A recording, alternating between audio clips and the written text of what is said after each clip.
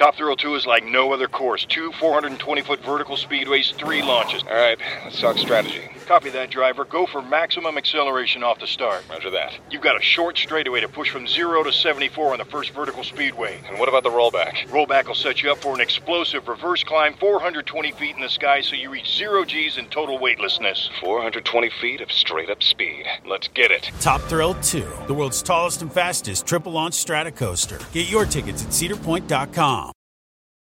The living room is where you make life's most beautiful memories.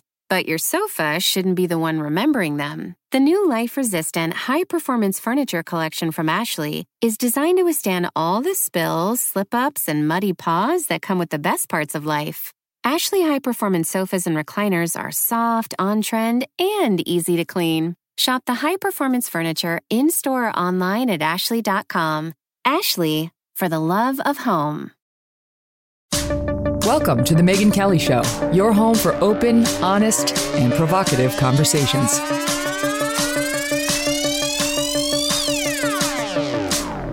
Hey everyone, I'm Megyn Kelly. Welcome to The Megyn Kelly Show. Today we are thrilled to be speaking with one of the top podcasters in the world. His show has topped the Apple charts with 750,000 average daily downloads in 2022. That's huge.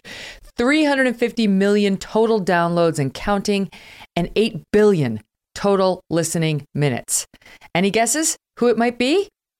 It might surprise you to learn that it is a Catholic priest.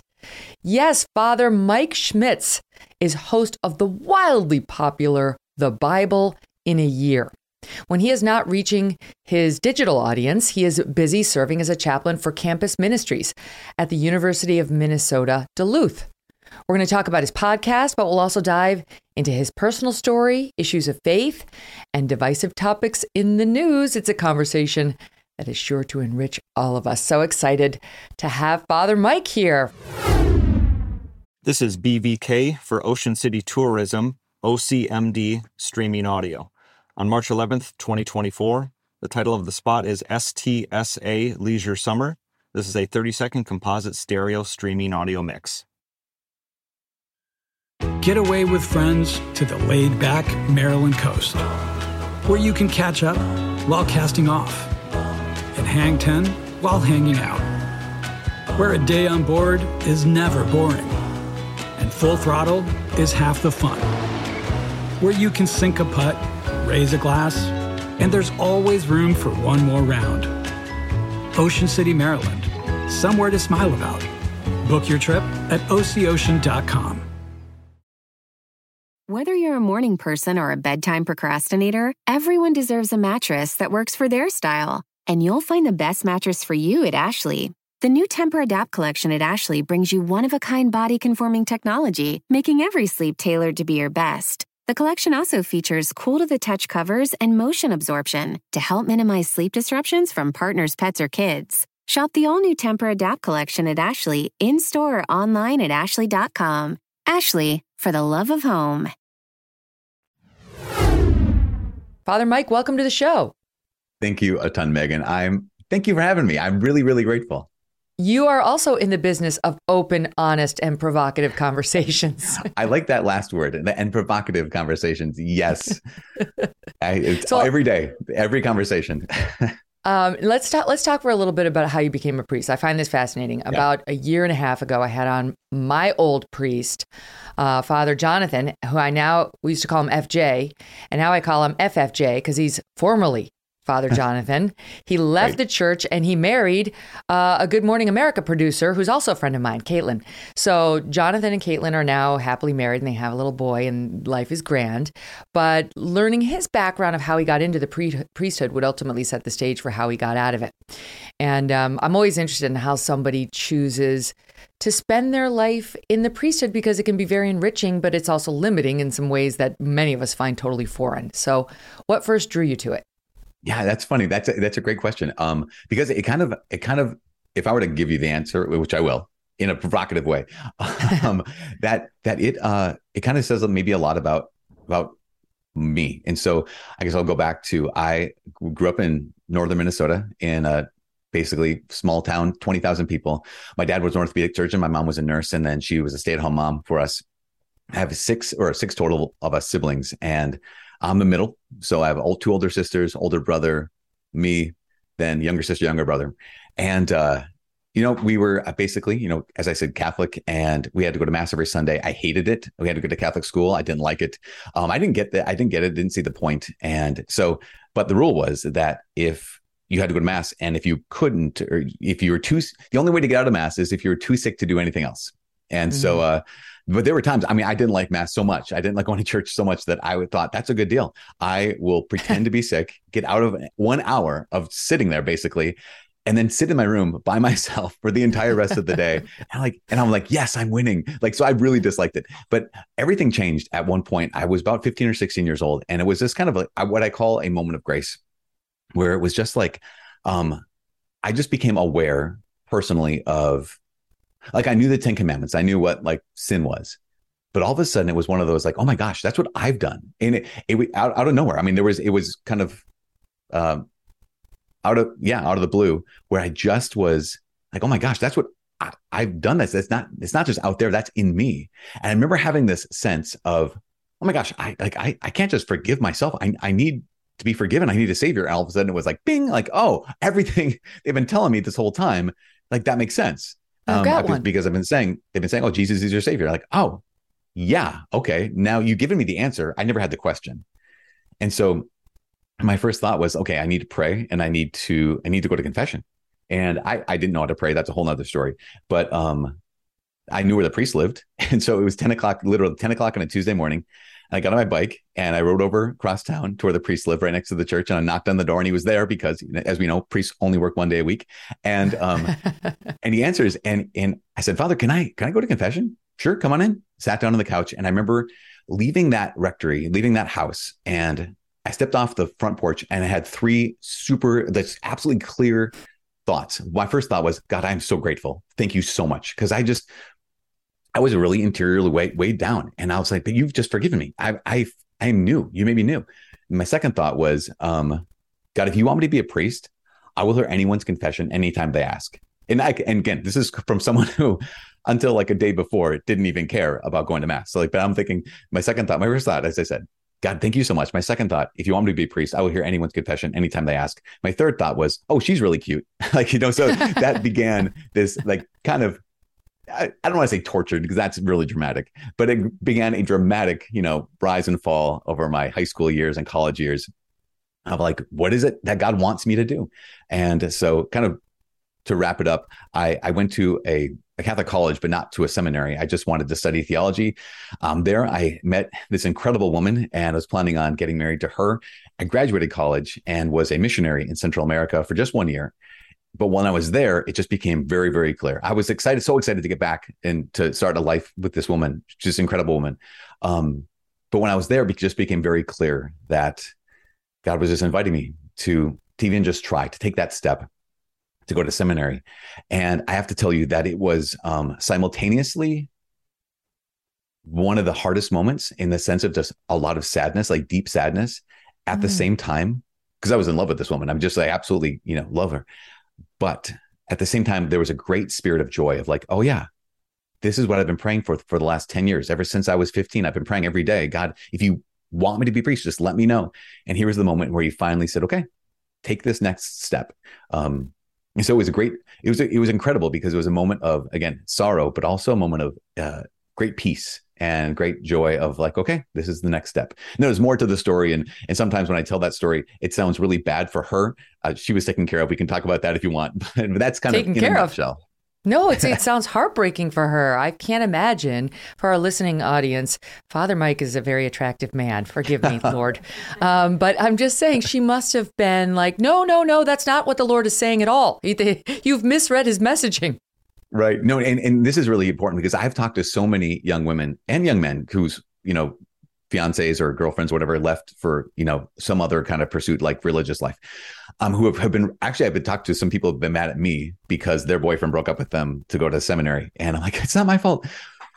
For this particular relationship, I remember the very moment when I told her, it was a Friday night. there was only one phone in the village that I was living in. And so it was 7 o'clock at night. It was pitch black because the power had gone out, except for the phones were still live. And she knew something was up because we wrote to each other twice a day, every day. I mean, I just really, really loved her. She loved me back, which was amazing.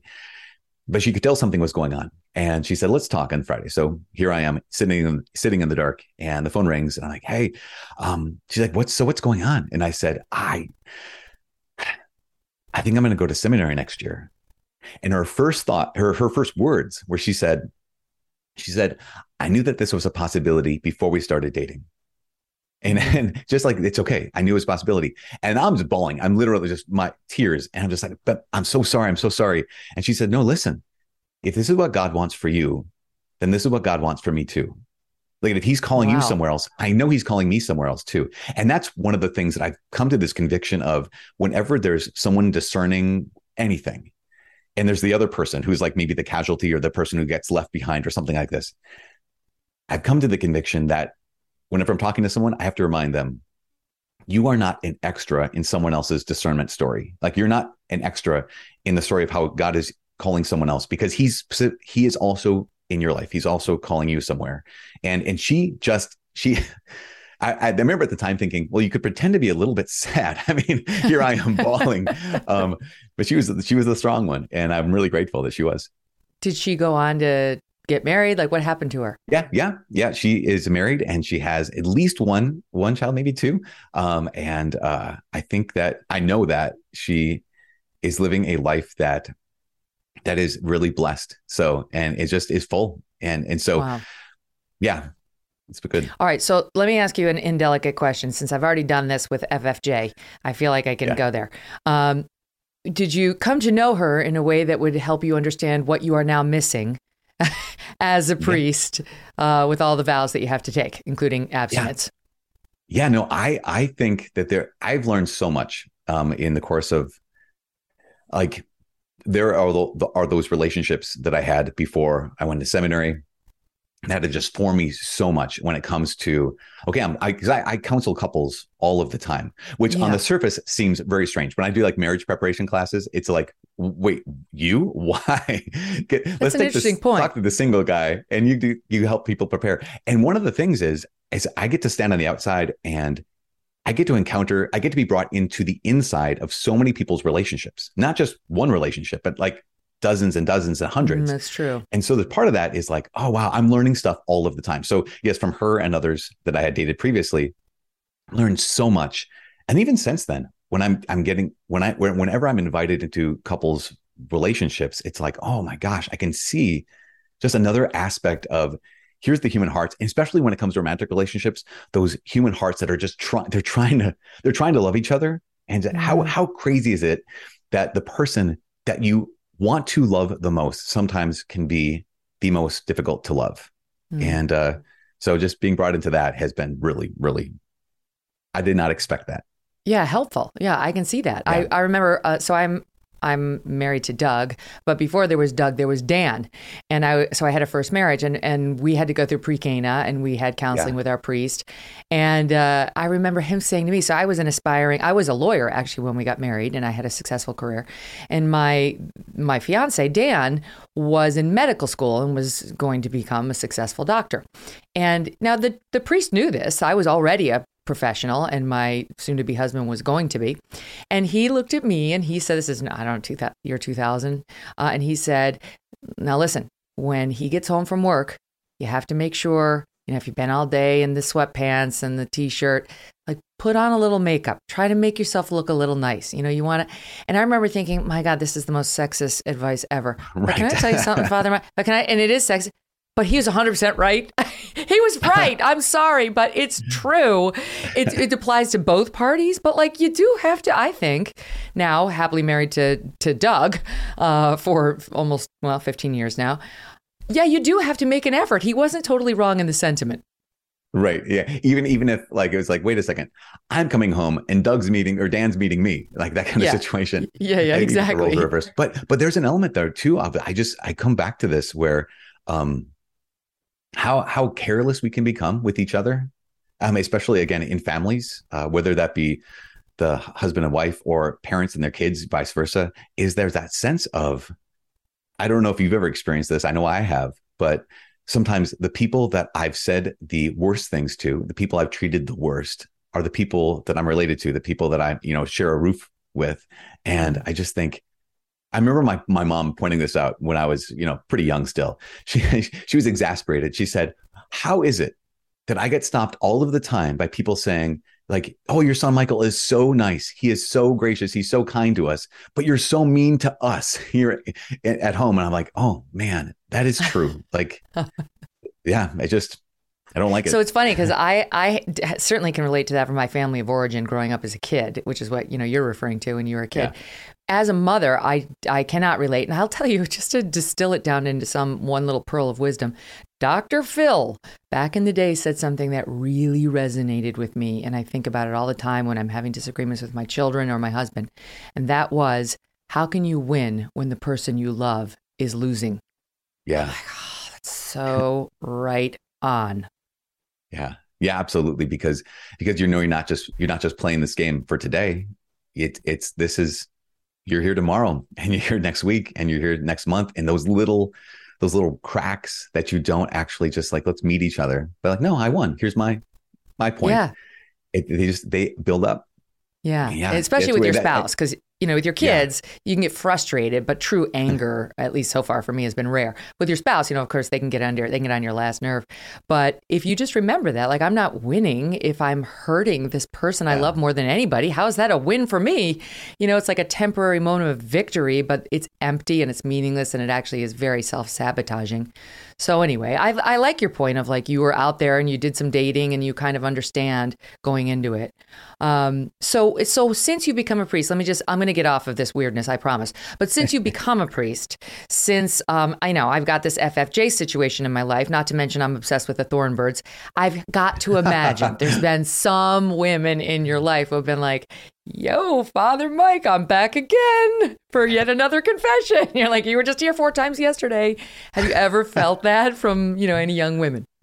It's funny because I don't think that I'm dense. Like, I think that I have a pretty good sense of people and a pretty good sense of, I have to say though, at the same time, I think that I'm also relatively good with boundaries in that sense of, from the beginning, it seems like that hasn't ever really been I haven't been, I always like this. You're making it sound like, have you been pursued by someone?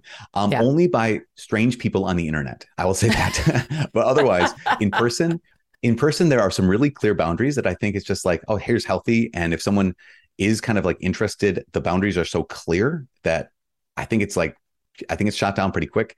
Again, I could be dense. I could just miss it. But also, one of the things that I've noticed is right now. So I've been on campus for 18 years. This is my 18th year of being on a college campus. And so people, ask, like you just did, Megan, where it's like, so how about, these young women coming up? And I'm like, here's something I realized 2 years ago. It was in the middle of pandemic summer or something like this. And I got an email from a dad and he had said, hey, my son's a junior in high school. He wants to take a look at UMD. Can he come up? Like, absolutely. We had this interchange back and forth. And so we arranged to have them come to the Newman house to kind of check it out. So they pull into the parking lot outside, and he and his wife and 3 of their sons get out and they walk into the house. I'm like, well, here it is. It's a pretty small place and just this and this. At one point he says, well, we were going to pass through by St. John's University, which is where I went to school, and pick up some what they call Johnny bread. So the monks there bake bread, and it's kind of a big deal in Minnesota. And I said, oh my gosh, that would be great. But I went there. And this guy looks at me and he says, I know, we were in the same class. I was like, oh, well, and I had 2 thoughts. My first thought was, you could have told me in this email exchange that we were in the same class. Give me a heads up here. And his wife, and he's like, yeah, my wife and I, we were in the same, you and I, the 3 of us took the same senior thesis class, essentially. I'm like, what? Whoopsie. And then I'm looking at the 2 of them. My only thought was, so this is what we look like. Because I'm around 18 to 24-year-olds all of the time. And I can, in my head, keep just thinking like, yeah, I'm kind of roughly that same age. And like, that's looking at them going, no, we're the same age. I look like you. And it was like, okay, there's a pretty big gap between me and the students that I serve. And it's like, it's a good maybe I'm gap. more dense than I knew. Well, I guarantee you are a little bit more dense than you knew, because the student professor relationship is fraught with sexual tension. It just is. And I've told the story before, but when I was in law school, I had this mad crush on this dweeby little professor. He must have been about 115 pounds soaking wet. He had no hair, and he wore a sweater vest, Argyle sweater vest. Okay. That in no other world on earth would I have been attracted to this man, but he was an authority figure, and he was brilliant, and he lectured so well. And there's just no chance that this hasn't happened to you. It doesn't mean these ladies have acted on it, but I'm just saying, beware. And if you haven't seen The Thornbirds, you need to go watch it. So what you're saying is, Megan, you have a type. It's the sweater vest. Well, no longer. Now my husband will never take off his Mickey Mouse shirt for some reason. And I don't find that particularly attractive, but the guy inside of it works for me, definitely. Okay. So you decide to become a priest. And how were you always in Minnesota where you're from? Did you ever have to move around and go to, other places? Yeah, that's pretty much all in Minnesota. Yep. So I went to seminary in St. Paul, and then I got ordained and then moved up to, actually, my bishop had assigned me here to the campus right away. And I'm really grateful. What happened, this sounds bad now, about 2 weeks into it, one of our priests in our diocese unexpectedly died. And so they had to shift a bunch of guys around, and I was one of the shiftees. So I got shifted up to Hibbing, Minnesota, home of Bob Dylan and Kevin McHale. And so I got to be up there right down the street from Judy Garland's birthplace. Those are our three famous people. And so I was up in Hibbing for 2 years, northern Minnesota, Iron Range.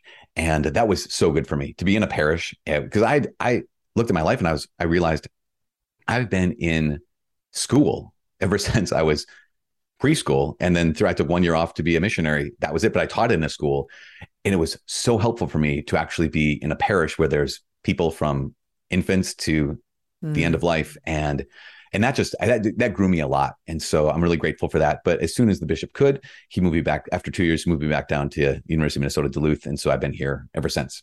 Does anybody go to Catholic Mass on a campus? It seems like young people are more disaffected than ever when it comes to religion. Yeah. But so does anybody show up? That's a good question. Because the statistics are pretty bad, in the sense of, I think it's 80 to 90% of those raised Catholic abandon the faith as adults. And so on campus, that's one of the reasons why I have such a love for being on campus, is because what I've found is those who've been raised Catholic don't necessarily have any anger toward the church. They don't necessarily have anything they really, really disagree with if they ask the questions. What I've found is that they just haven't either had a chance to ask the questions, or they haven't had a chance to have someone who's like actually going to be willing to like take the time and walk with them.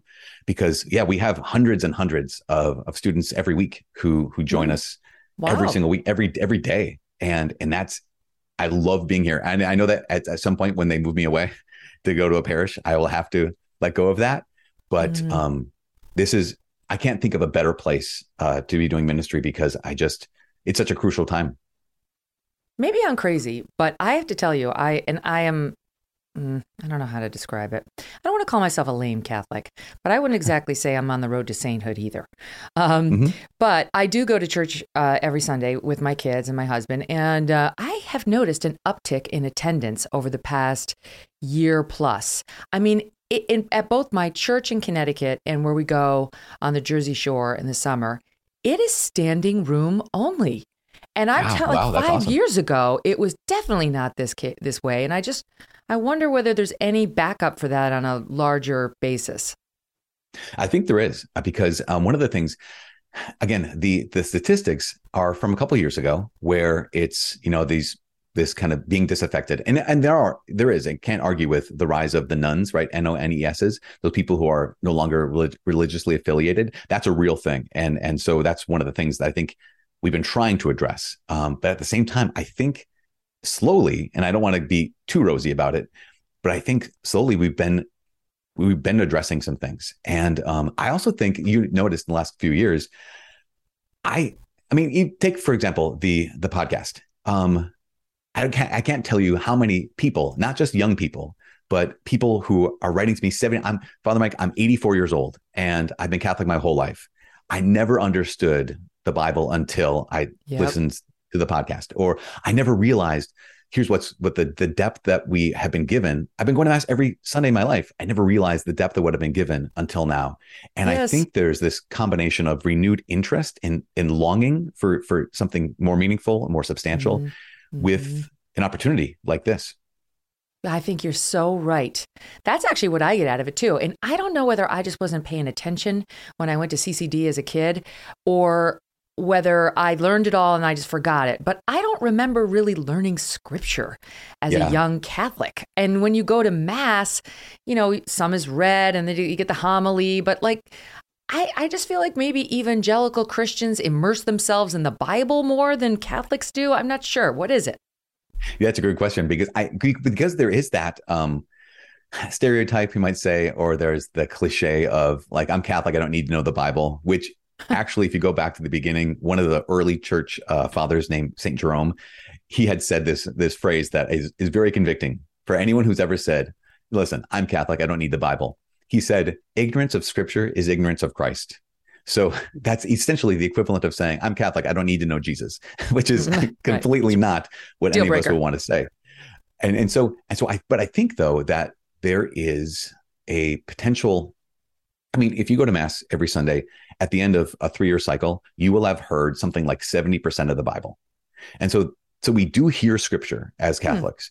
The problem is, I think we show up for mass during the week or during the weekend, and all of a sudden, here's a reading from the book of the prophet Amos. Like, great. Who's that? Who's that? And all of a sudden, he's saying these words, and we're like, I have no idea what he's talking about. We might get something out of the gospel because kind of maybe more familiar with that. We kind of know the context that has something to do with Jesus. But if we had the opportunity to do something like this, where we listen to the whole story and we kind of get the story, even if I don't know exactly who Amos is, I could say, oh yeah, but he was a prophet to the southern kingdom. I remember there was like 2 divided kingdoms, and okay, he's telling them this, and we get a little more context. Then all of a sudden, it's the phrase, you know, the saying, it comes alive. And I think that's one of the things that can happen. But until that moment, it's like, man, it can seem a little dead and dry. I really feel like the priesthood would benefit from the lesson I learned early on in my broadcasting career, which is the people who know the backstory will forgive you a line or two of explanation before you deliver the story. The people who don't know the backstory will be forever grateful that you didn't assume they knew it before you started your reading.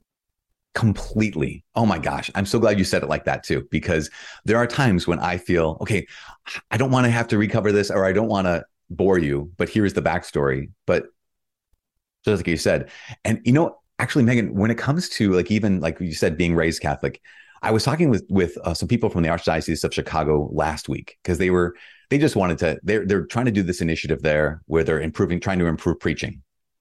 And so they said, well, what are some things that preachers need to know? Or what do they need to do? Or what do they basically asked me and said, what do you do? And I said, well, again, I don't claim to be an expert, but here's what I do. The first thing is, I never assume that I have the congregation on my side. That you know, sometimes, I don't know if you've ever been to mass and all of a sudden the priest gets up and he just starts basically kind of starting from all these assumptions. First, the assumption is that we think you have something to say. Well, I don't assume that they think I have something to say. Second assumption is that you're assuming we believe all the same things you believe, or we're at the same place that you're at, or that we see it the same way you do. And that sense of, okay, I don't even assume that they trust me. And so there's a sense of, okay, I can't assume in any way, shape, or form that they're on my side. And so to start from there is to be able to say, okay, if I don't know that you're on my side, how do we get to a place where we're having some common ground and then going somewhere? And I think taking that kind of time, and I think I try to do it as a way to offer like respect. If you're going to listen to me for the next 20 minutes, because my homilies go a little long, if you're going to listen to me for the next 20 minutes, then I need to respect you and no, you do a great job of that. Earn your trust.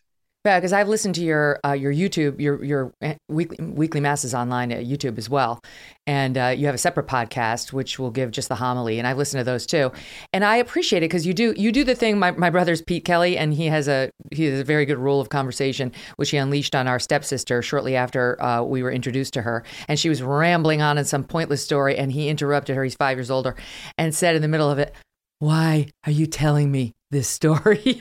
I did not. And you always tell us why you are about to tell us this story. Like, why what I'm about to tell you matters. And now here, let me read to you from the Bible. And now I'm going to tell you what you just heard and how it translates into your life. That's such a simple formula. More priests need to do that. It is, except at the same time. So I got a call from my older brother once, and he left a message, and he was my brother. So I have a very driven set of siblings. 3 of them are doctors. The other 2 are in other fields that just involve a lot of drive. So he's in the military and is incredible man. So he called me, and he was hemming and hawing, which is very unusual for him. He leaves this message. He's like, "So just coming back from mass, and I was thinking that Father was preaching, and at school, do they teach you how to preach?" You're just so frustrated. It's important. I'm like, "Oh, okay." So here's my brother. So I always think of my siblings whenever I'm preaching, whenever I'm trying to get ready for a sermon or a homily, a talk. I think, okay, what would Mark think here? What would Matthew think about this? If they showed up, they'd be like, because I know, and you know that we have to repeat things. If we don't repeat things, people will forget them automatically. And so one of the things I try to do is have something that's repeated throughout, that it's not overly redundant. Like, I'm not just saying the same point, I'm making a new point. Anyways. And he's like, "Why do you say the same thing over and over again?" I'm like, "Well, do you remember what it was? Maybe that was effective. I don't, I'm just going to rest my case." So you got Mark, you got Matthew, you got Michael. I'm sensing a theme here with your parents. Clearly you were only with the boys. Okay. The girls are Beth, Amy, and Sarah. So. Okay. No, you'll appreciate this because we go to a parish, St. Michael's, and one of the things they do at the end is they read, and I've never seen this at another parish where, you're named after one of the saints, and we read the prayer to St. Michael, which I have to say is the most exciting part of the Mass for my kids. And I have it here. I don't know it by heart, but for the audience members, you're gonna see why my kids love it. Here it is. "Saint Michael the Archangel, defend us in battle. Be our protection against the wickedness and snares of the devil. May God rebuke him, we humbly pray. O do thou, O Prince of the heavenly hosts, by the power of God, cast into hell Satan and all the evil spirits who roam about the world seeking the ruin of souls. Amen." Anyways, Father Mike, it gets dark. It's kind of exciting, and my kids really look forward to it. Yeah, that we pray that prayer at the end of every Mass as well. And that prayer actually comes from, I think it was Pope Leo the 13th. At one point, the story is that he had just gotten done saying, maybe you know the story already, so I don't want to. No, I guarantee I don't. So he had just gotten done saying Mass as the Pope. And he leaves the sanctuary. He's going into this room off to the side called the sacristy, where you take all the vestments off and stuff. And he's in that space between the sanctuary and the sacristy, and he collapses. And in this collapse, he has this vision. And this vision is something along the lines, he tried to put it into words. He said that it was this vision of that for the next 100 years, Satan would have reign over the world, would have some kind of sense of unique form of dominion over the world. And he came out of this vision, came out of this trance kind of thing. And he walks over to this piece of paper, and he just starts writing down this prayer, knowing that, if this is what's going to happen, we have to invoke the help of the Lord. We have to invoke the help of our guardian angels, especially St. Michael, the Archangel. And what's fascinating, and in a tragic way, is that was the last century of all the destruction that had happened, not only in Europe, in Asia, throughout the entire world. And so it's just kind of, it seems to line up a bit. And so I resonate with your kids in that sense of, it reminds us this is, the world is like, one of the things we believe as Catholic Christians is the world is good. But also it's been broken, and the world is good, but it's not a playground. It's more like a battlefield than anything. And Yeah. so Well, I like I the do want fact to that talk it to you reminds about the us that. devil. I want to talk to you about the devil in hell. I've read some of what you said on that. And so we may very much need to be saying that prayer a lot more than we do. Much more to discuss with Father Mike, including some of the hot topics dividing our nation today, including abortion. And what about all these attacks we've been seeing on these pro-life clinics? Who attacks a pro-life clinic? I'm sorry, but it's insane. Before we do, though, I want to bring you another of our memorable moments from the first 2 years. We're in our 2-year anniversary week of the Megyn Kelly Show. This one comes from almost exactly 1 year ago when my pal Tucker Carlson came on in episode 167. Tucker opened up about his mom in a way he rarely has. Listen. Criticism from people who hate me doesn't really mean anything to me, I think. It really doesn't. I care what the people I love think. I care deeply. If my wife is upset with me, I can't even function because I care so much about what she thinks. And my children, same thing. My close friends, I have a bunch of lifelong friends. The people I work with, I feel that way about them too. But like some random, the ADL doesn't like me or something. The partisan who runs it, like, I don't care. Why would I care? I'm not giving those people emotional control over me. Why? I've been through that. I lived through that as a child. I'm not doing that again. I got this call like she's dying and in this weird little town on a farm that she lived on in southwestern France. And she was basically French at this point, spent her life there. You should go visit her. And so I call my brother and he's like, what? No, my son's got a soccer game. And I said, I feel the same way. I don't know this person. And actually this sounds cold or whatever, but I had already kind of made my peace with this over many decades, over 35 years. And I didn't fall apart at all. It was a fascinating episode. If you want to go back and listen to that one, worth your time. The living room is where you make life's most beautiful memories. But your sofa shouldn't be the one remembering them. The new life-resistant, high-performance furniture collection from Ashley is designed to withstand all the spills, slip-ups, and muddy paws that come with the best parts of life. Ashley high-performance sofas and recliners are soft, on-trend, and easy to clean. Shop the high-performance furniture in-store or online at ashley.com. Ashley, for the love of home.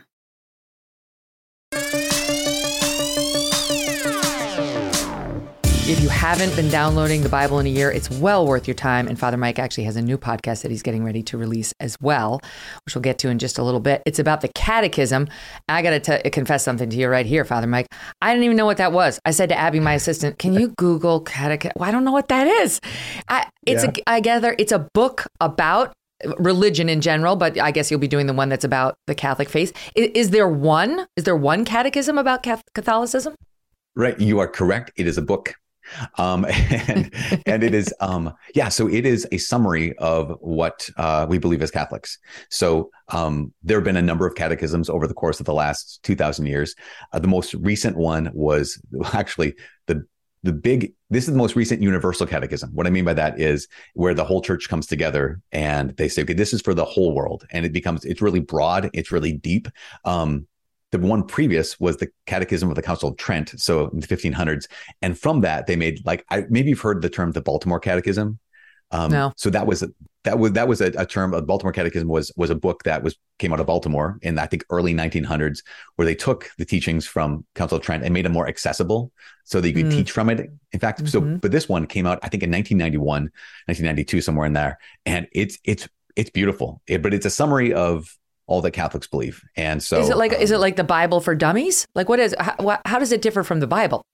Right. So the Bible is amazing. So, okay, let me just share a little bit. I've begun recording the catechism because I have to get a kind of a lead on it because it's dense, and the Bible was so easy. I mean, in comparison, because the Bible's a story, and yes, there's all the names, and yes, there's some of the things like, wait, what's going on here in this kind of situation? Trying to make sense of things. The catechism is not a story. The catechism is, here's what we believe about going down the line, right? So here's what we believe about how God reveals himself. Here's what we believe about our response to God, called faith. Here's what we believe about the Trinity. And it gets good, helpful. But it starts it's really dry at first, I have to say. Mm-hmm. So you liven it up. I hope so. But it's been a learning process for me because, again, with the Bible, I'm like, well, especially if you, the first few episodes of the Bible are, the first couple of chapters of Genesis and Job, which are things that I have been reading and praying about for years and years and years. With the catechism, the first couple paragraphs, couple days are like, oh, here's the introduction to the catechism, which I'm like, okay, awesome. I'm just hoping that people stick around to like day 20, because by that point, we're like, then we take off and then it gets really, really good. But good. Unlike the Bible, it's a little bit to warm up to. Well, I have to tell you, I mean, I didn't know what to expect on the Bible in a year, because I really wasn't that familiar with scripture. You know, I couldn't quote it. I'm not somebody who does a lot of Bible studying, but I found it fascinating. And I've told the story on the air before. I love crime podcasts. I'm, one of those women who I'm into crime, and I love Dateline. And I can have Dateline on playing when my children walk in the room. But Father Mike and Bible in a Year, we're on Sodom and Gomorrah. I'm like, mute when the kids walk in. There's some R-rated chapters in there. Did you? I don't know if someone asked me about this last week. They said, when did you start putting in like the disclaimers at the beginning that, by the way, if there's children present, because we had so many people writing to us saying, okay, we were listening as a family in the car and you started talking about, and I was like, oh, shoot. So the Bible's not for kids. A lot of incest. Like, okay. Yeah. And you're like, oh gosh. That's the thing that takes so many people by surprise is, because think about even the story of Noah. And I mean, that's in virtually every children's, picture Bible, every children's whatever, like, oh yeah, Noah and the ark and the flood and the rainbow. Okay. And the flood right in there, like where everyone died. Yeah. That's part of the story. And it's one of those where I think sometimes as adults, we're like, I remember hearing these stories as a kid where I just kind of passed by, as opposed to, wow, I really have to engage with the Bible's not a Hallmark. I always say, like, it's not the Hallmark channel. It is. Right. No, it's not. It's HBO. It really especially the Old Testament. The Old Testament was like, okay, buckle in, get ready. Yeah. Yeah. And I think it treats us like people who actually live in the world, which is one of the things that I found has been that when people, so I got a letter from this man, maybe 2 months into when the podcast first aired. And he had said that he was a committed atheist and that he had raised his children as committed atheists, and that he read the Bible a couple of times. But he said he started listening to the podcast, and he said, I don't know what it was. Maybe it's the explanations. Maybe it's the context that you're offering. But he said, I know, I come to believe, like I can actually profess faith in this God and in Jesus. And I'm like, this is incredible. But I think part of that is the Bible's written with the real world in mind. But oftentimes we approach it as if the Bible's like a magical book, or as if the Bible, again, is a children's book and doesn't actually have anything to say to my brokenness or my broken family, or the fact that, okay, I thought I was called at one point, like, to belong to God, to be great. But then I've got all these wounds. I've got all this failure, this string of failure in my history. And you realize when you read the Bible, oh, that's what all of our history is. All of our history is this promise, but then the string of failures. But in the middle of it is a God who doesn't take back his promise. And I think that when people begin to approach that and internalize it, then it's like, wait, this is actually about me. This isn't a foreign book entirely, at least not the way I thought it would be.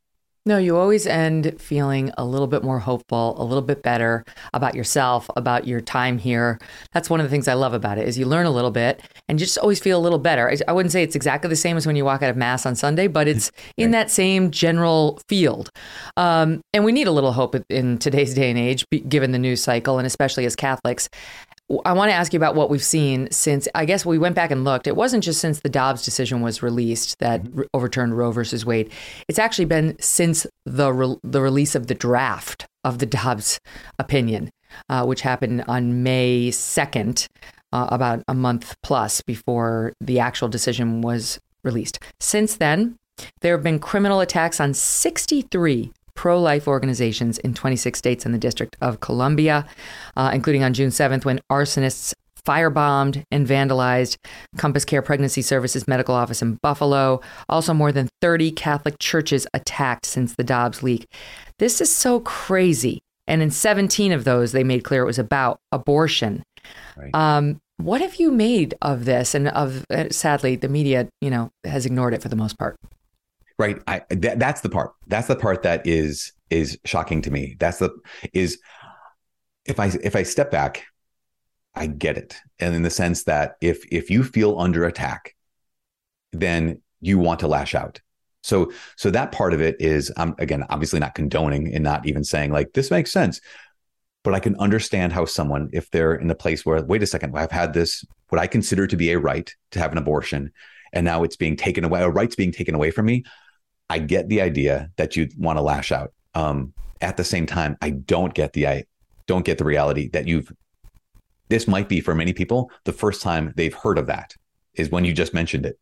And that part of it makes no sense to me, because here is clearly something that's clearly illegal, that's clearly violent, that is what's going on in our world and in our country, in our culture, that should be something that I would say is newsworthy and noteworthy. And to not report on that is I think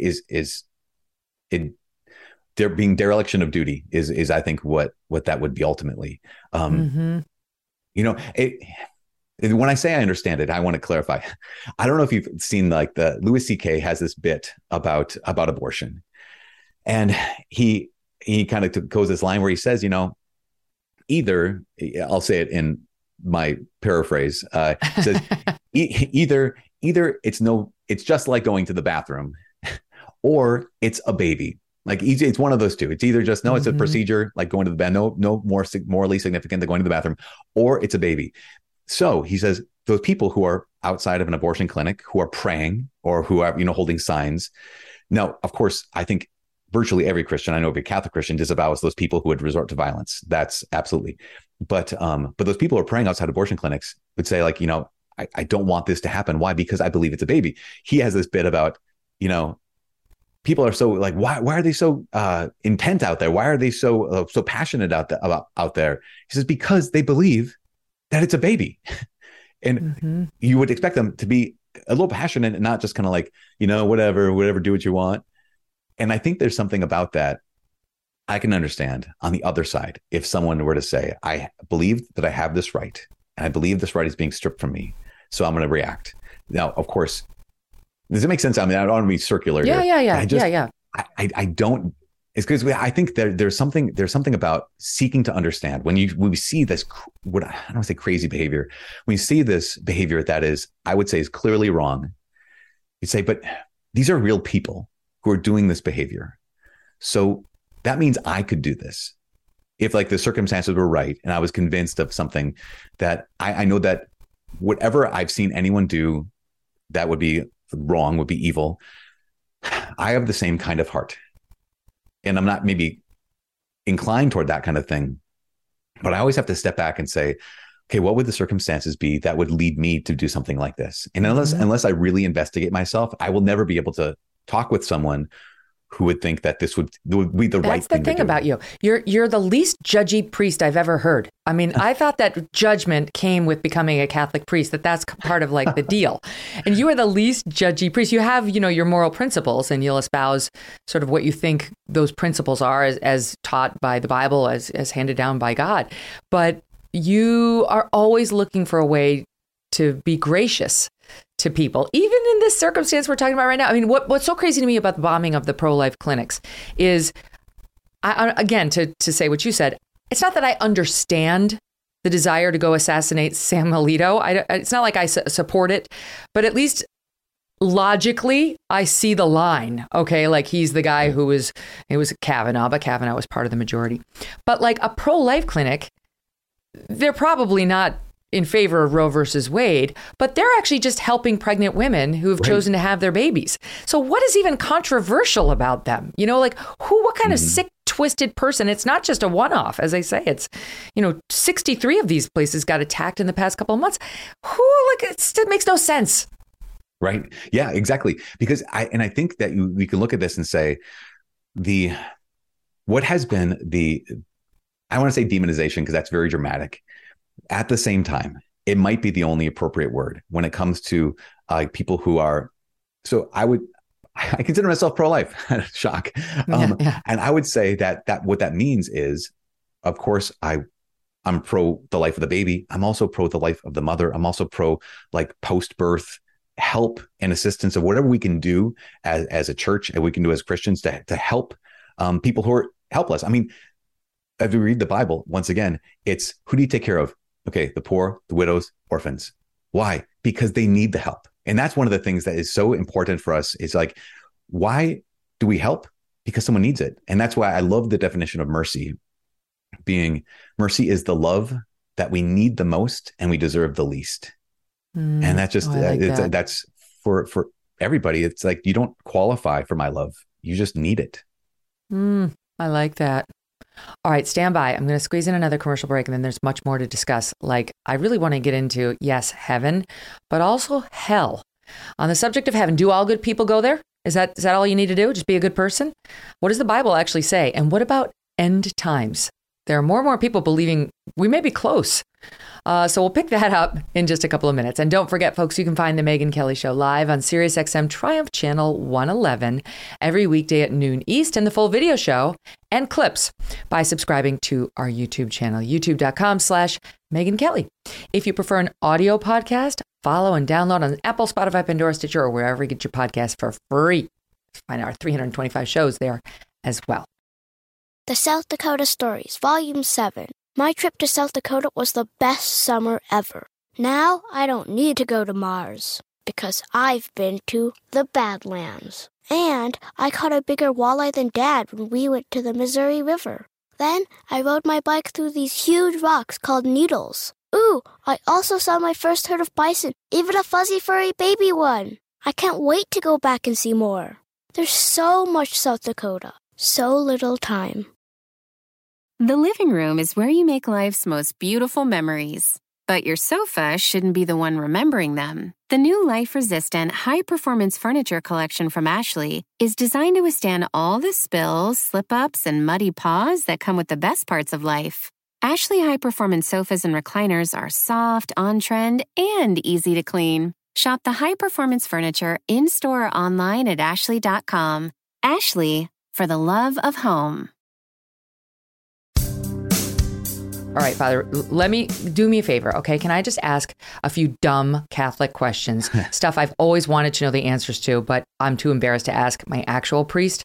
I'd rather do it here in front of, many, many, many more people. Absolutely. There are no such thing as dumb questions, only dumb answers. Okay, well, this is going to show you what a lame, again, to use that, Catholic I've been. Quick answers if you can. Why did Mass change? I grew up understanding, and also with you, and now and with your spirit. They changed all the language. If I didn't go to Mass for like 10 years, then I resumed again. I'm like, everything's changed.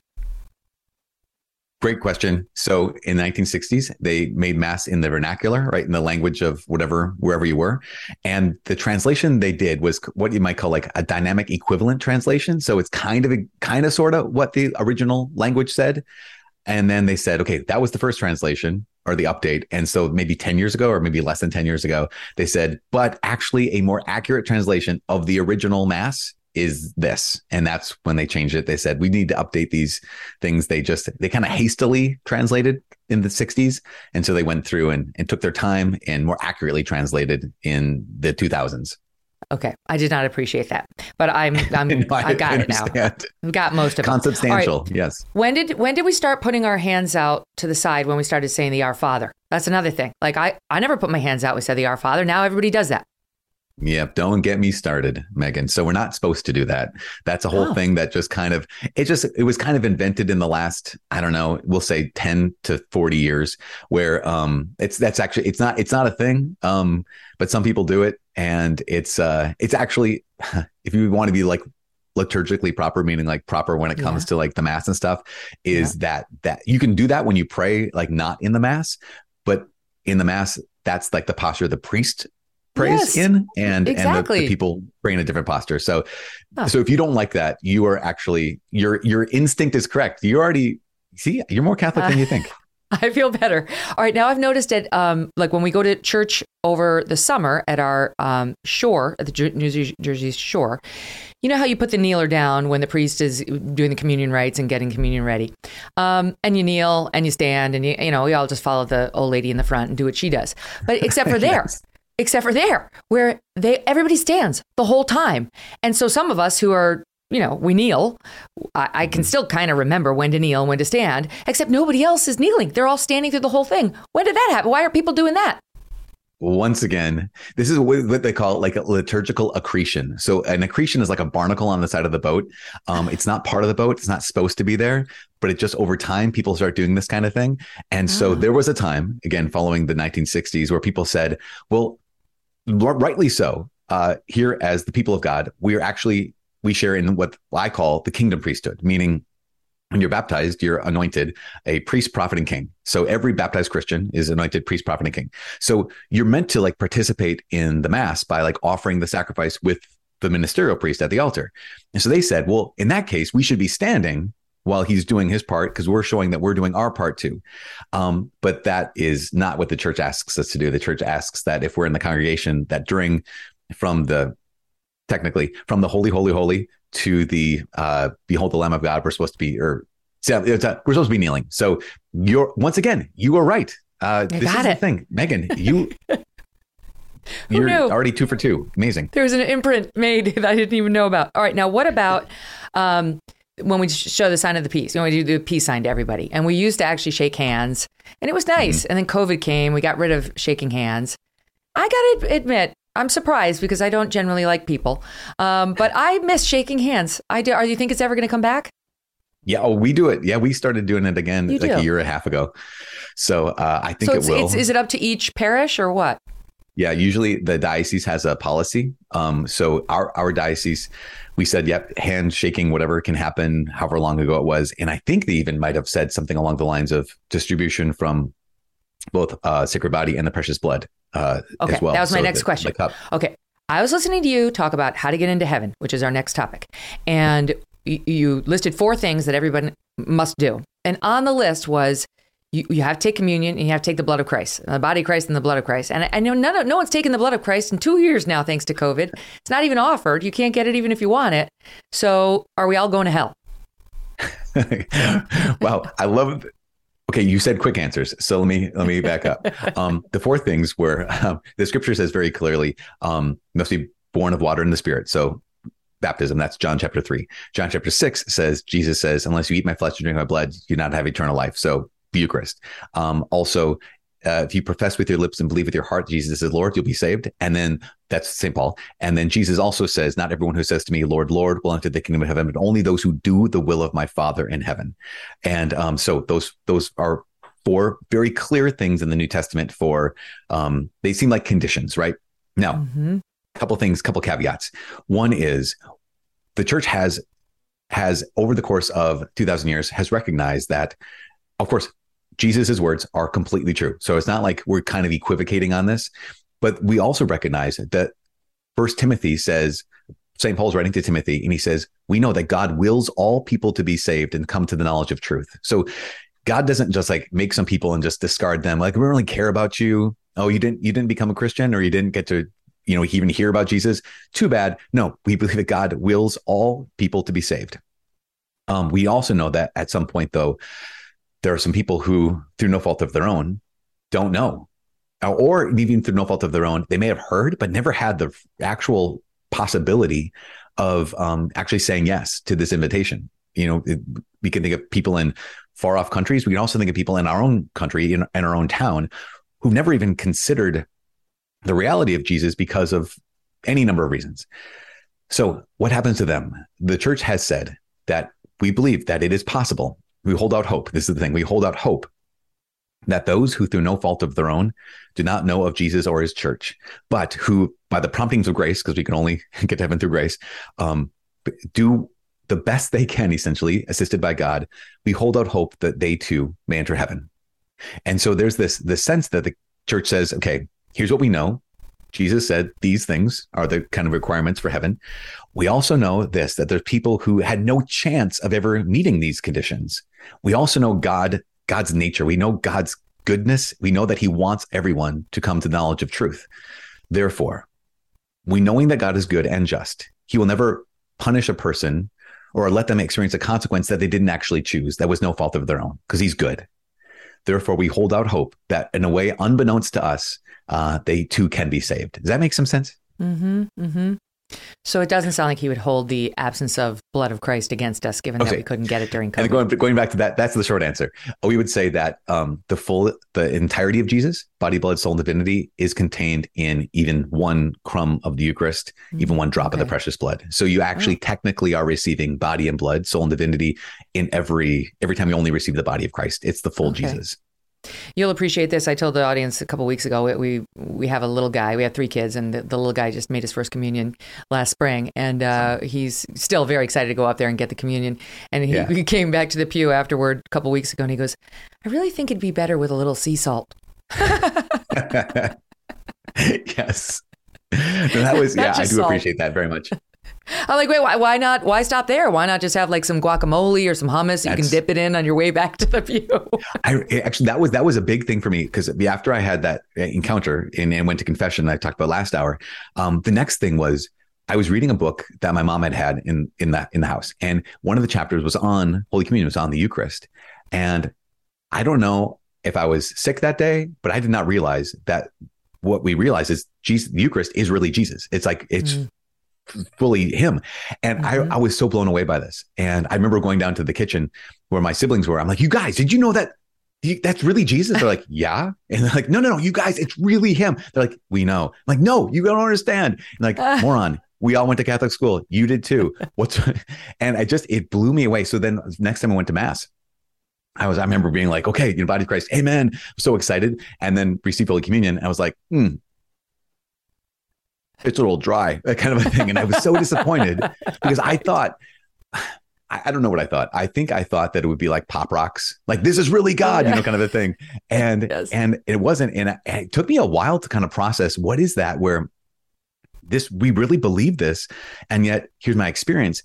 And then it was another moment of grace where I was thinking, I realized that when I would imagine if I were living 2,000 years ago and I was walking the streets of Nazareth, if I were to see Jesus, I always just imagined that he would obviously be God. Like, he'd be floating 6 inches off the ground, light would be coming out of his hair. He says your name and you fall down.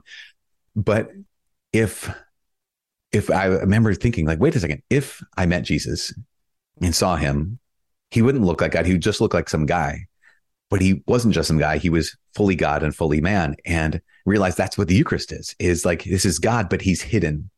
And that that gave a lot of consolation to me, because I wanted some fireworks.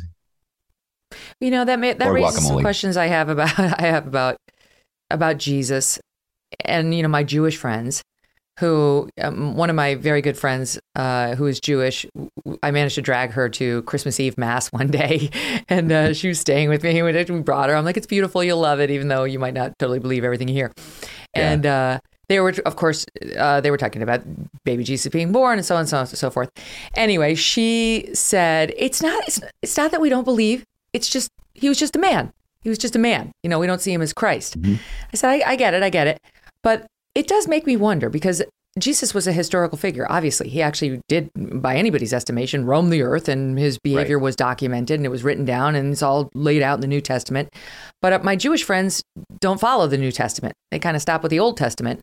And I don't fully know how it goes from there. Do they reject the stories about Christ, about Jesus Christ's behavior, about like the miracles he performed? Like how does it get reconciled? Because he really was someone who was here. So it's kind of knowable. I mean, for a long time, there were people on the earth who had borne witness to what he did. Right. Yeah, absolutely. And so I think every person, and this goes back to like the heaven hell question too. Every person has their own story. We have our own biases. We have our own like reasons why we either accept or reasons why we reject. And so I think what's one fascinating thing is, years ago, there was a rabbi, just like, I can't remember his name. I wish I could. This isn't a joke. There was a real rabbi. And he was saying that the reason why I think it was called The Rabbi Examines the Case for Jesus. He wrote a book. And he said, yeah, Jesus, he ticks all the boxes. He ticks all the boxes for the Messiah. He ticks all the boxes for even actually maybe he is who he said he was, which is not just the Messiah, but actually God. But then he got to this point, he said, but there's one thing Messiah was supposed to do.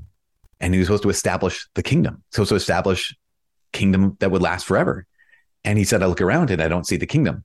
In response to this, there was a guy named Cardinal Ratzinger, aka Pope Benedict XVI, who wrote a book called Jesus of Nazareth, where he says, I mean, because he respects this rabbi a lot, and he said, okay, here's my response. The response is he did establish a kingdom, and that kingdom is the church, and it does exist everywhere on every continent in every country around the world.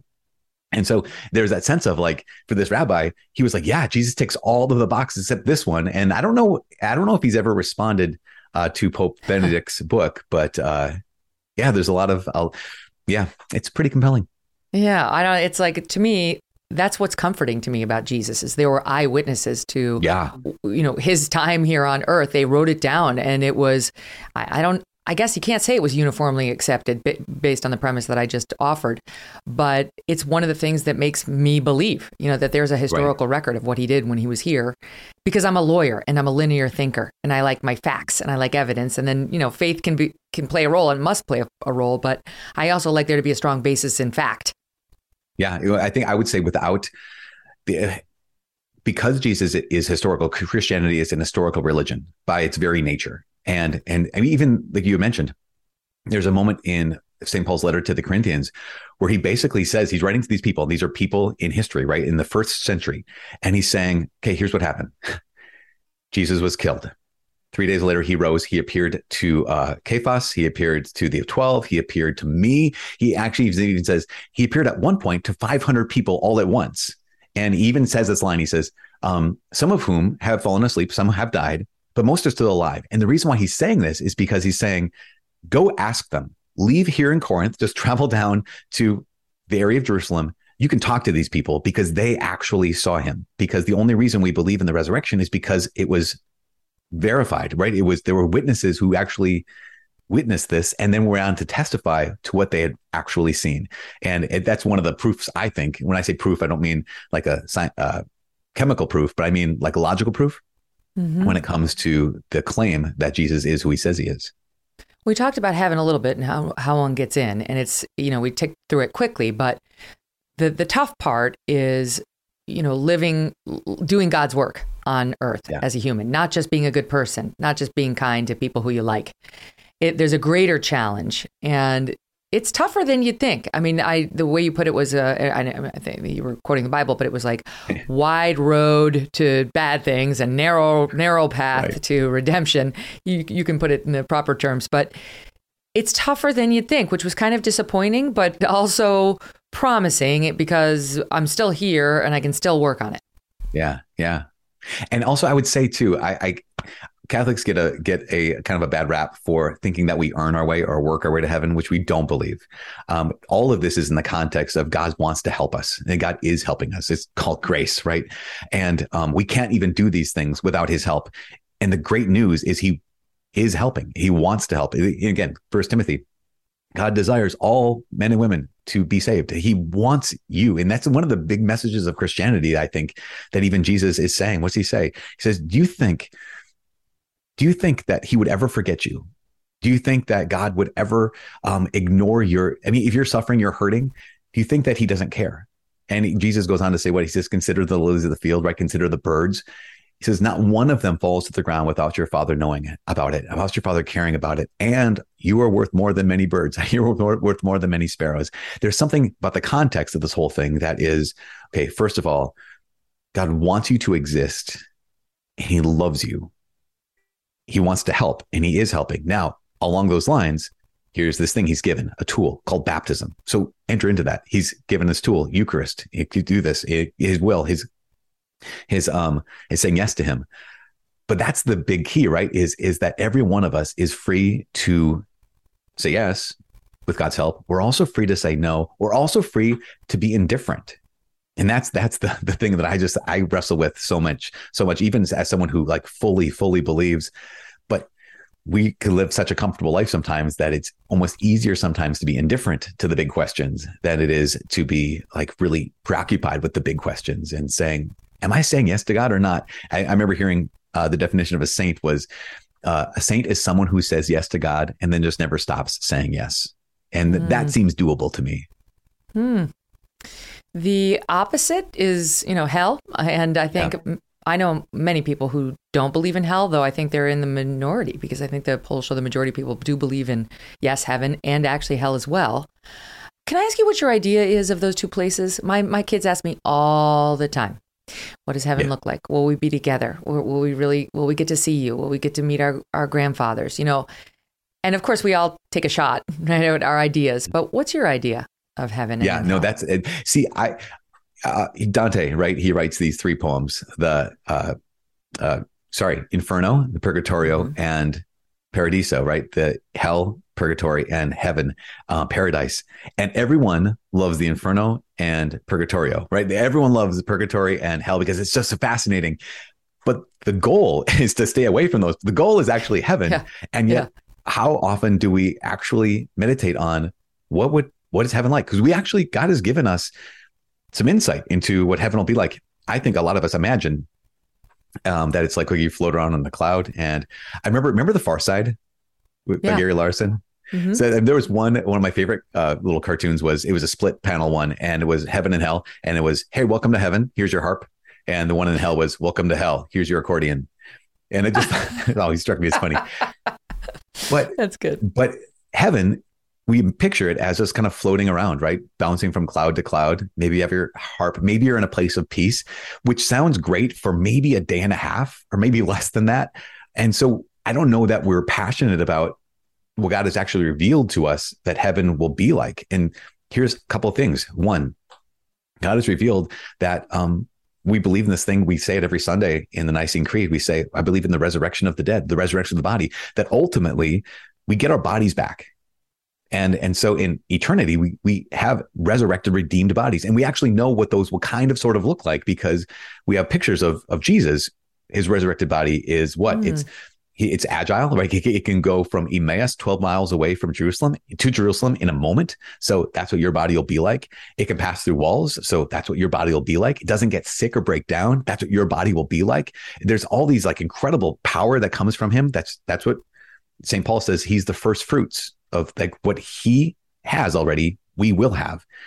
But those bodies then have to occupy space and time. And so the idea behind this is, okay, if you love this planet, if you love the idea of the solar system and the billions upon billions of galaxies that exist and the creative mind of God that can create so much beauty, that's just this world. What St. Paul says is, he says, but all creation is groaning because it too will be redeemed. What that means is those bodies, those resurrected bodies that God wants us to have back in eternity, they will occupy space, not just floating around from cloud to cloud, but in an earth, in a world or worlds that are just as real and maybe even more real than the one we're in now.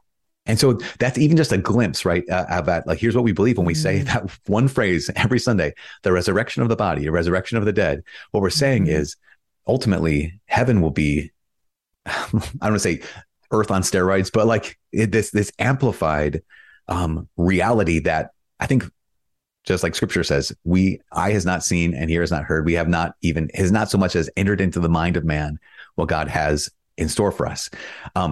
Instead, we think, oh, clouds, floating, robes, harps. Right. It's not really what we want, what we aspire to exactly. And before we go to the dark side, can I ask you, I had my friends on last Monday, and it was a sad story, but ultimately one of redemption and one of hope. They lost their 17-year-old boy to myocarditis, and it was sudden and it was unexpected. They struggled for weeks and months to figure out what it actually was. No signs of illness, just died suddenly. And, events like that have many of us asking, why? Why would God allow it? Why? And why when I pray every week to God to look over my children, or I light a candle for somebody who's suffering, why do I do that? Because I believe there's the possibility of intervention. There's the possibility of help. There's a possibility of steerage, that steering where you could design a good outcome. So there's that piece of it. But the other piece of it is we talk to them about all the signs they've been getting from Blake. It's the name of their boy. Yeah. And I totally believe in the signs. Having lost my father at a young age, I believe if you ask for a sign, you get one. You could make the argument that you're inventing them. I don't believe that. There's just too many. In their case, in my case, in so many cases of people who have lost someone and who believe in something more, in heaven. So do you believe in those signs? Are they coming from our lost loved ones? Is that God's hand making it? Like, what is that? And that's a great. And then let's speak to the what happened. Why do tragedies happen to begin with? Man, yeah. So there's two big questions. The big one is God or not, right? And is he good or not? Which it's a really big question we have to wrestle with. In fact, I think St. Thomas Aquinas had said the only real argument against God's existence is the reality of suffering, the reality of evil. Because if God is all good and he's all powerful, then why is there suffering? He's either not all good, meaning he doesn't care, or he's not all powerful, meaning he can't do anything about it. And unless there's another option. And I just think I go all the way back to the very beginning of the Bible, all the way to the very end, and realize, okay, so the very first sin, essentially, eating an apple or eating the fruit, right? And we think, well, that's kind of silly. That was, everything gets broken because we ate a piece of fruit. But it wasn't that. It was, the big challenge was, do you trust him? Like, here's this God who's made this world. He made it good. He made you good. He is good. He's revealed himself as being good. And he's asked you, don't do this thing. But he's also given you freedom.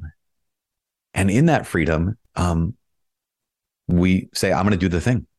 I know what you've said. I know what you want. I don't care. I want what I want. Rather than trusting God. And this is one of those pieces that just is, that's what has marked our heart ever since then, which is, okay, God, if you're good, then you want me to have the thing.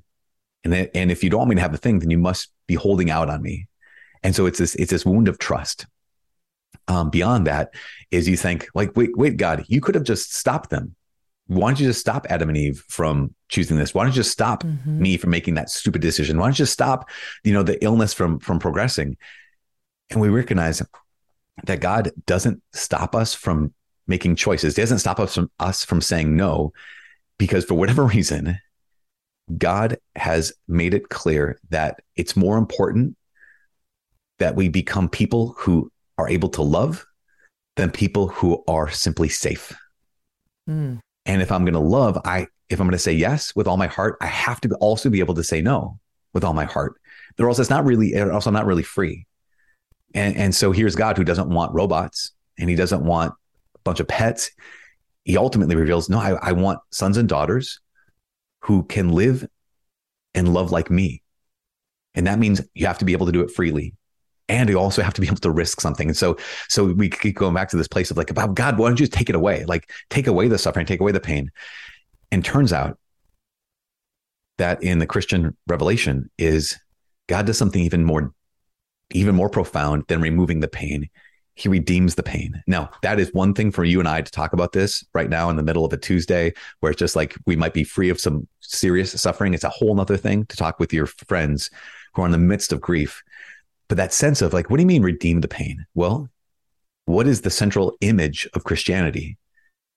It is a cross. And on that cross is a body. And it's not just the body of a human being. It's the body of God himself, who took on a human body, who took on human nature.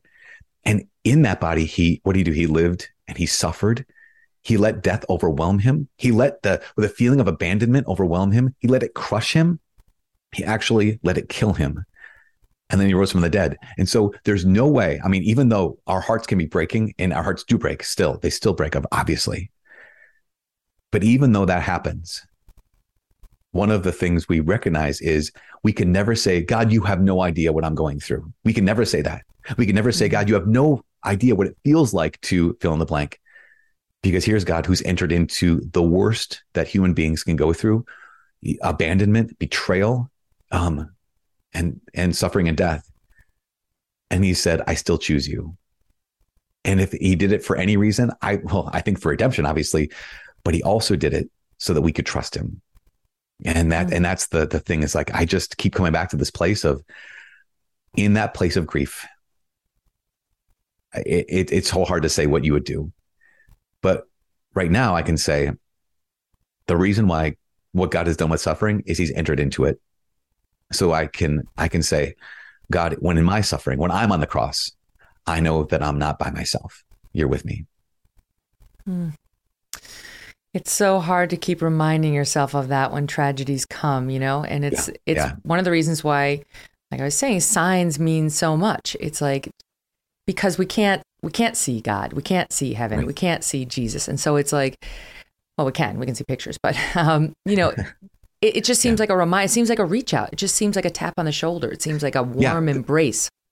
Mm-hmm. Yeah. And so that's why sorry to go back to that point. They're kind of like winks, might call it, like you said, tap on the shoulder or embrace or a wink from heaven, that sense of those little reminders that I know this is all you see, but there's more. That this life is good, but broken, but there's more to this life than just this life. And yeah, so I mean, people talk about ghosts, or people talk about, again, like you mentioned, your father or this young man, Blake. And we're like, yeah, that makes sense. Why? Because we assert that they're not dead. Like, we assert that, yes, their life on earth is over, but we know that they still exist. Like, we know that they're still alive. We know that their spirit, their soul is alive. And so if we're going to assert that, then we also have to be open to the reality that, and there can be times when God allows those people to reach out in some way, shape, or form. Wow. This is it's so good to hear. Frankly, it's just so good to hear. There is, of course, a dark side, and it's not just hell.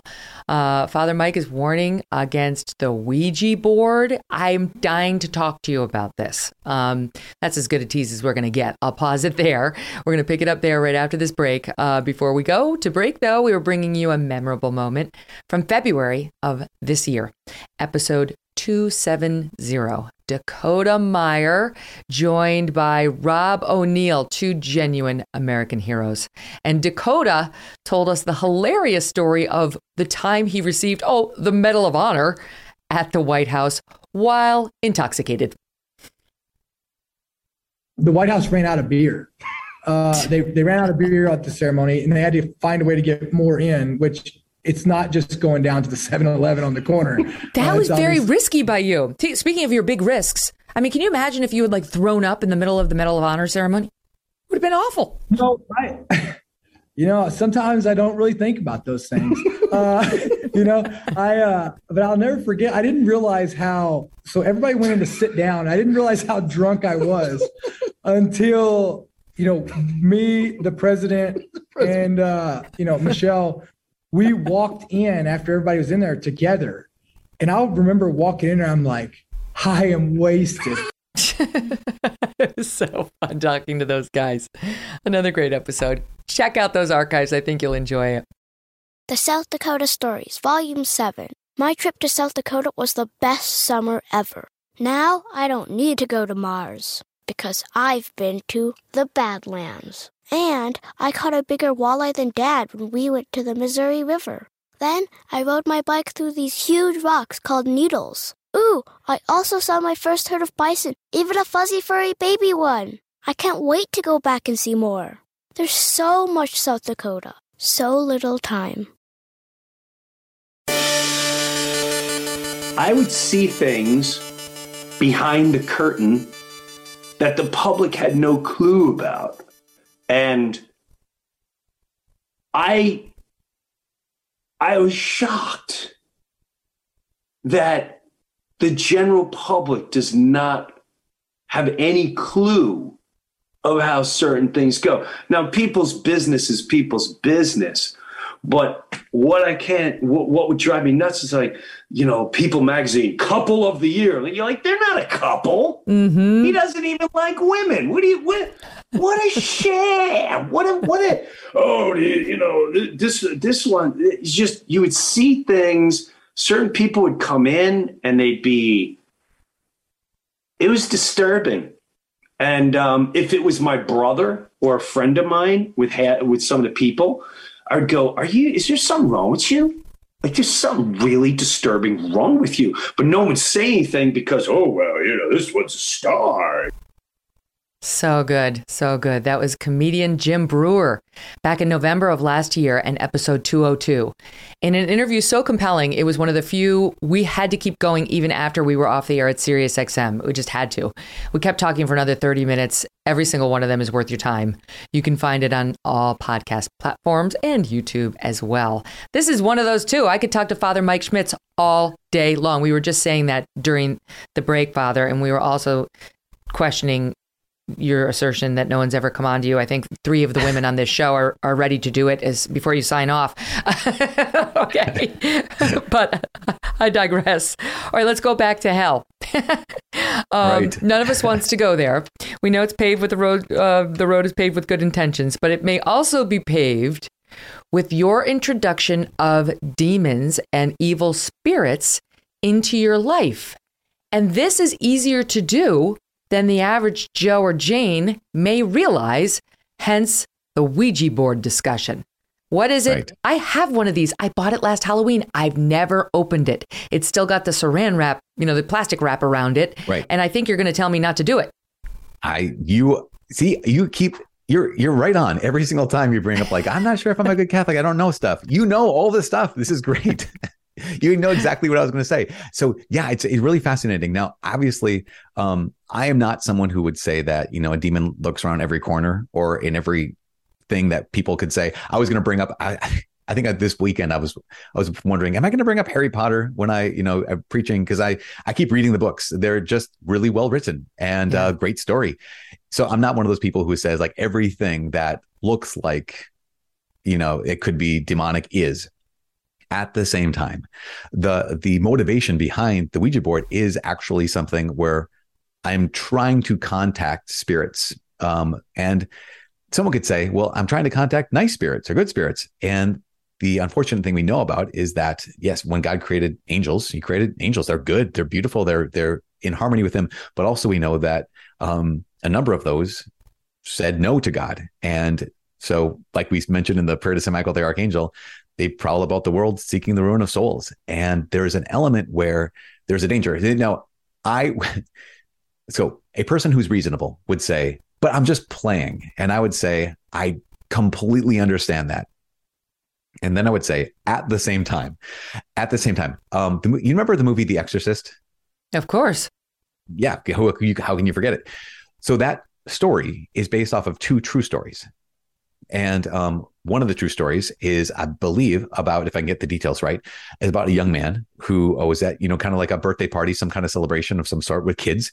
And they just busted out the Ouija board and just played for fun. But that was an entry point for what ultimately became a possession. And so I'm no expert when it comes to exorcism. I'm no expert when it comes to possession. But when you hear stories like that enough, you realize, okay, there's some danger. Maybe I don't play with it. Don't go there. So do you believe that there is a hell? And what would get you there? If we understand how you get into heaven now, but what would get you into hell as opposed to just being resigned to purgatory? Yeah, that's a great question. So purgatory is the doorway to heaven. So keep that in mind. If you make it to purgatory, one more step, you're in heaven. And that's a whole nother discussion that I think is worth having. But hell. So one of the things we have to recognize is that Jesus, the one who loves us, the one who died for us, the one who we know is patient with us and compassionate, he is mercy himself. Jesus talks about hell more than any other figure in the Bible. And so we have to understand that this is not just something that we've made up. It's not something that is like some Christians believe this. If we are paying attention to Jesus and taking him at his word, then we realize that it is possible for us to choose. He's made it possible for us to choose God, which is awesome. But it also is possible for us to say, no, I'd rather not. And so a couple of things I love my buddy C.S. Lewis, and C.S. Lewis in his book, Mere Christianity, as well as in the book, The Screwtape Letters. Have you ever read either of those books? I read Mere Christianity after Spencer Clavin came on and was singing its praises. It's amazing. What did you think? It was life-changing. I learned so much. And of course, his writing is just spectacular anyway. Oh, it is. It's so good. He's so clear. And that's one of the things I love he takes complex ideas and he can make them completely accessible to a normal human being like us. And so C.S. Lewis talks about this and he says, okay, based on what we know about God and based on what we know about sin is, okay, so my definition of sin is always, okay, it's never an accident because I can't sin accidentally. It's always a choice. It's never a mistake. It's something I know I actually decided to do this. So sin, I would define it like this. It's when we say, God, I know what you want. I don't care. I want what I want. And so it doesn't have to mean like someone got hurt. It doesn't have to mean like it was really violent or really nasty. It can simply be, no, God, I know what you want. I just want what I want. And so you go all the way back to that first sin, you know, in Genesis chapter 3, it was very clear. They knew exactly what God wanted. Hey, just, you want to stay in relationship with me, just don't eat this piece of fruit. And that's why that summarizes for all of us, like, that is what happens every single time that I sin. Ultimately, I might not think of it this way, but ultimately what I'm doing is I'm saying, God, I know what you want. I just don't care. I want what I want. Because of that, because God has given us freedom, he actually gives us it's radical freedom. He gives us the capacity to get what we've chosen. And if I choose anything other than God, then I get it. And that sense of, or if I say this, God, I don't choose you. I choose something else. I choose myself. I choose whatever. Then we have the freedom that he actually respects our decision so fully that he's okay. I mean, again, not like he's like, okay, fine, as if he's impassionate or impartial to this because he loves us. He's established that. But that's why C.S. Lewis says that hell is a door locked from the inside. That we sometimes imagine, like, we stand before the judgment seat of God, you know, some of those phrases, and like as if God's saying, go to hell, and we're saying, no, please, not that. C.S. Lewis reframes that, and I think he reframes it according to the Christian tradition, and he says that you'd be God. Essentially, he could be begging for us. Just say yes to me. Just lay down your pride, lay down whatever it is that's holding you back from me, and come into my presence. And we're like, no, I'd rather not. And we see this, right? And he describes this. We've seen this in ourselves as children. We've seen this in other children who would rather lock themselves in their room rather than just say they're sorry and come down and have dinner. That sense of like, but being fixed in that place of saying, I'd rather be miserable. That doesn't seem like something that could get you into hell. Like, right. I think about the people who don't go to confession, like me. I mean, I've gone, but I had a very negative confessional experience. My oldest child is 12, and on his first communion, you know, the kids have to go to their first confession first. And I've told this story before. It's a crazy story. Not to you, but to most people. I sat, it was face to face. Now, here was my mistake, Father. I was with a Franciscan. I later found out I should have been with a Jesuit. But I sat in there, and he asked me about my history. And I had been 10 years since my last confession. And I told him I had been married once and got a divorce, and I didn't have an annulment. And that I got remarried. Now I am the mother of 3 children, and they're raising them to be Catholic. And that's why we're here for my son's first communion, blah, blah, blah, blah. So he's chatting going on. And finally, I'm kind of like, Father, you got to kind of wrap it up. Can I have my penance? Like, how many Our Fathers? How many Hail Mary? I got to get out of here. And he says, well, it's complicated. Like, what do you mean? He's like, well, you got married in a Catholic church. You didn't get an annulment. And so technically, the church views you as living in sin. And I can't absolve you because you didn't get an annulment. And you don't plan on leaving your husband, right? I'm like, right. And I said, well, what are my options? And he said, well, a lot of people choose to live as brother and sister in this relationship, which is just absurd. I'm like, okay, so you want me to ruin a good marriage where we have a lovely, you know, and faith-driven marriage and, you know, family. You want me to ruin it by treating him as my brother, which I do still use on Doug Sunday mornings or Saturday mornings. He rolls over. I'm too tired. My brother. Stay over there. Anyway, the long story to say, he kicked me out without absolving me. I'm like, can't we just table the big sin over here? Just give me the absolution for all the others. He's like, no, that's not how it works. Anyway, I remain unabsolved. So I'm upset about that. So I'm a sinner. So if I die tomorrow, according to this guy, I'm going to hell. And maybe according to you, I'm not sure. I don't believe it. Right. No, that makes sense. I mean, it makes sense that would be like a horrible. There are times where, okay, to back up, I would say that to have that experience is just the worst, because here you are going in like, okay, I'm approaching the throne of mercy, right? I'm approaching the seat of mercy. I'm approaching this God who I've been told, and I do believe that he loves me, and he loves me in my brokenness. 100%. Absolutely. But then to have that heartbreak, and I really do mean it like this, heartbreak. I did cry. Yeah. I can't imagine. I can't imagine how hard it would be for anybody. But to be able to say, okay, here I am. And because I imagine, Megan, that there's an element too of just, I feel rejected. Yeah. And even the fact that you are still saying, no, but I'm still raising my kids Catholic. I'm still going to mass. I'm still, striving. I'm still doing my best. That's incredible. And I would say that is a sign of what we would call like lively faith. That's a sign of a faith that's alive, is that, okay, because I had this bad experience and because, okay, I was told some things that I really am wrestling with right now, but I'm still coming back. I cannot commend you enough, because that's remarkable. Oh, I can't imagine going through the heartbreak and then still saying, well, here we are on Sunday, but I imagine I can't imagine how much it must have pierced, broken your heart. The other option essentially would be, maybe you mentioned this, would be to apply for a declaration of nullity for that first marriage. I have looked into that.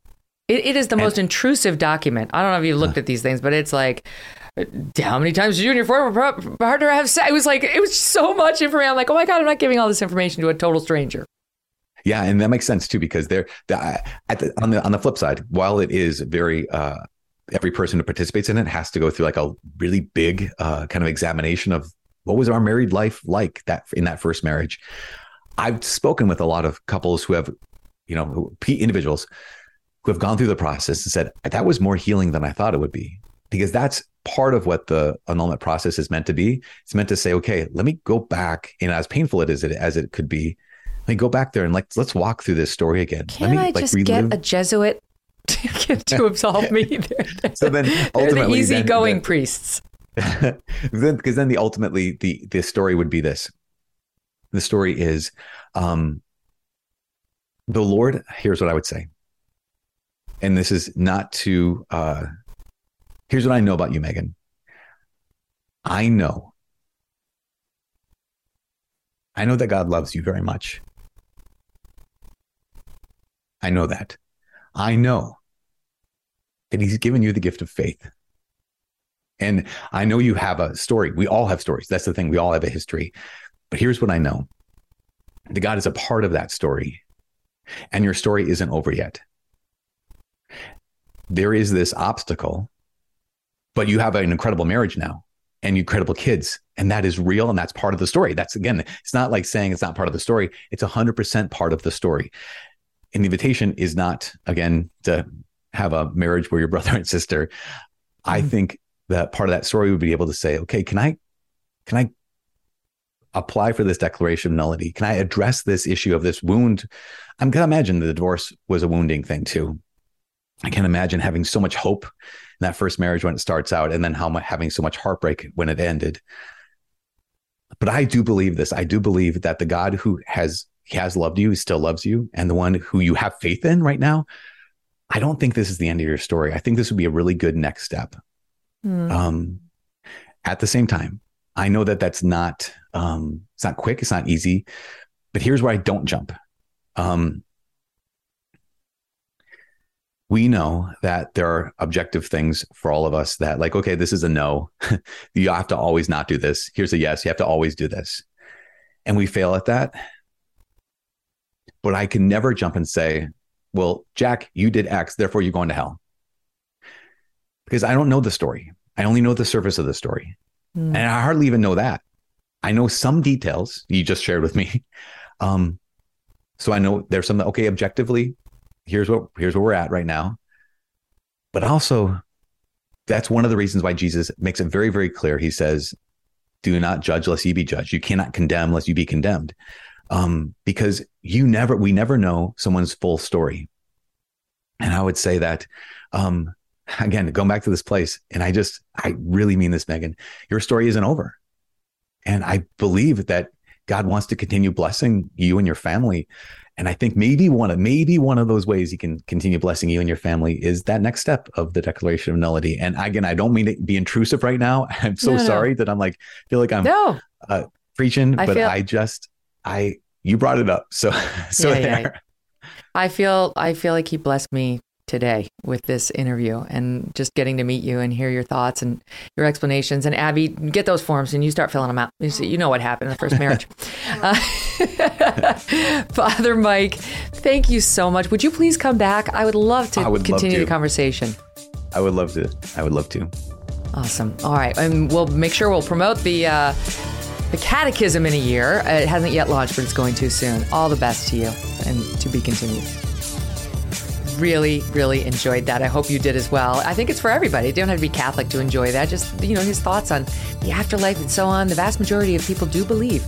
Tomorrow, we'll be joined by somebody who left his, quote, religion altogether, and that is Mike Rinder, who was a Scientologist, and he was high up in Scientology. He was part of Sea Org, which is like the Grand Poobah section of Scientology. He's out with a new book called A Billion Years. It's about his life in the church, why he left. He dishes on celebrities like Tom Cruise, John Travolta, and much, much more. Don't miss that tomorrow. See you then. Thanks for listening to The Megyn Kelly Show. No BS, no agenda, and no fear.